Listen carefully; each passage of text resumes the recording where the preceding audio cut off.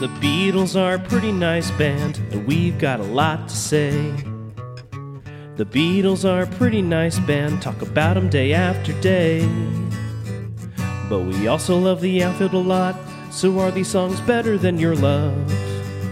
The Beatles are a pretty nice band, someday we'll judge if they're fine, oh yeah, someday we'll judge if they're fine. Dig a pony. Fake John is loopy. This song is mostly gibberish, but I'm not mad at it. It has nice harmonies and of the time, intricate guitar work adorning them. The words are one thing, but John's voice here and across the universe, for that matter, are probably the best it's ever been with the Beatles. He's no longer trying to change it through studio black magic because he was self-conscious about it. Right. It's one of the all-time great rock voices. He doesn't have to shred his larynx to sound good and express himself urgently. I also do enjoy the sly Rolling Stones dig. I'm always here for the Stones hot goss, to be honest. I like this song a lot. I mean, yes, the lyrics are absolutely nonsense, but the thing I really take away from this song is really that riff. Like, that's a fun world to be in, is listening. If like that's the world of that song that I want to be in. I love watching them play it on the roof a few times. It's just, I think it's one of I think it's one of John's better like guitar rockers, in my opinion. Even if it makes no freaking sense. John's only significant new contribution to the Let It Be album, because Across the Universe had been recorded nearly a year previously. Yeah. Dig a Pony was the first song to be recorded during the Apple Studios sessions in late January '69. So you're right, John's songs always were first. I mean, we heard this song and Don't Let Me Down a lot. And Don't Let Me Down is on Let It Be Naked. Yes. Yes. The version which appeared on Let It Be, however, was from the group's famous rooftop performance on January 30th. Dig a Pony contained mostly nonsense lyrics, which Lennon dismissed in 1980 as another piece of garbage. However, some tantalizing references can be found, including to the Beatles' one-time name Johnny and the Moondogs, when he sings I Pick a Moondog, and Mick Jagger, I roll a stony, well, you can imitate everyone you know. Ouch. Ooh. However, like so many Lennon songs of the period, the dominant influence is Yoko Ono.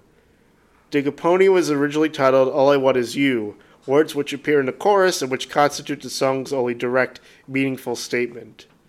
John in 1972 said, I was just having fun with words. It was literally a nonsense song. You just take words and you stick them together and you see if they have any meaning. Some of them do and some of them don't.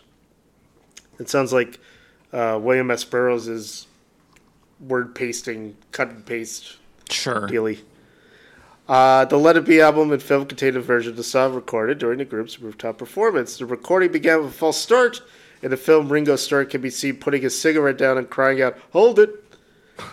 On the rooftop, a production runner on the film, Kevin Harrington, knelt and held a clipboard in front of Lennon with the lyrics on it. The performance ended with Lennon saying, "Thank you, brothers. My hands are getting too cold to play a chord now."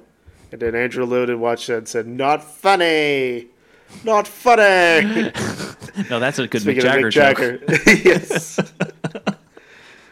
The January 22nd version on Anthology 3 preserves the All I Want Is opening and closing lines. I like that. I like those. These lines were a part of Dig a Pony throughout the various recording sessions.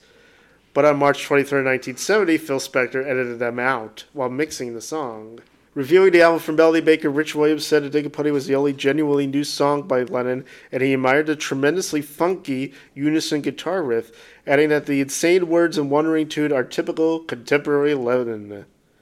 Having bemoaned Spector's addition of orchestral and choral overdubs elsewhere in Let It Be, John Mendelsohn of Rolling Stone welcomed the song as an example of the producer's minimal alteration of some of the January 1969 recordings.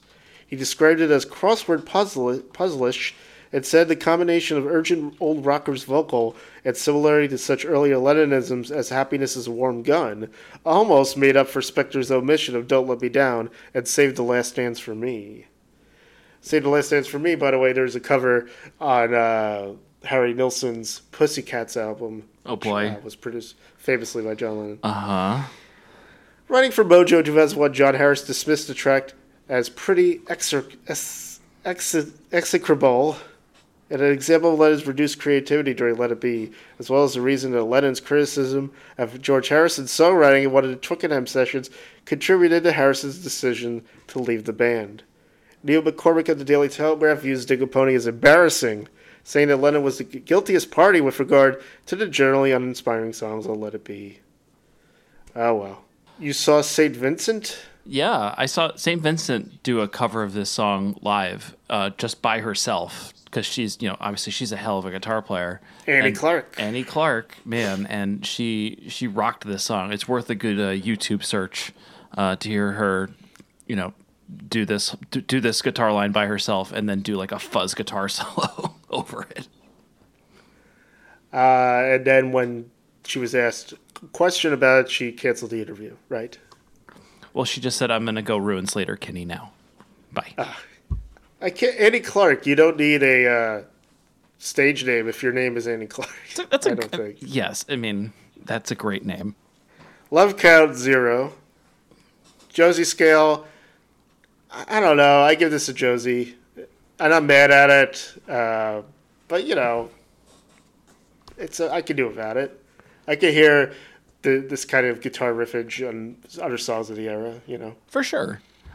I've always liked this song. I think the guitar riff is, one of my favorites in the Beatles catalog. So for that, I'm going to give it a yeah. The Beatles are a pretty nice band, talk about them day after day.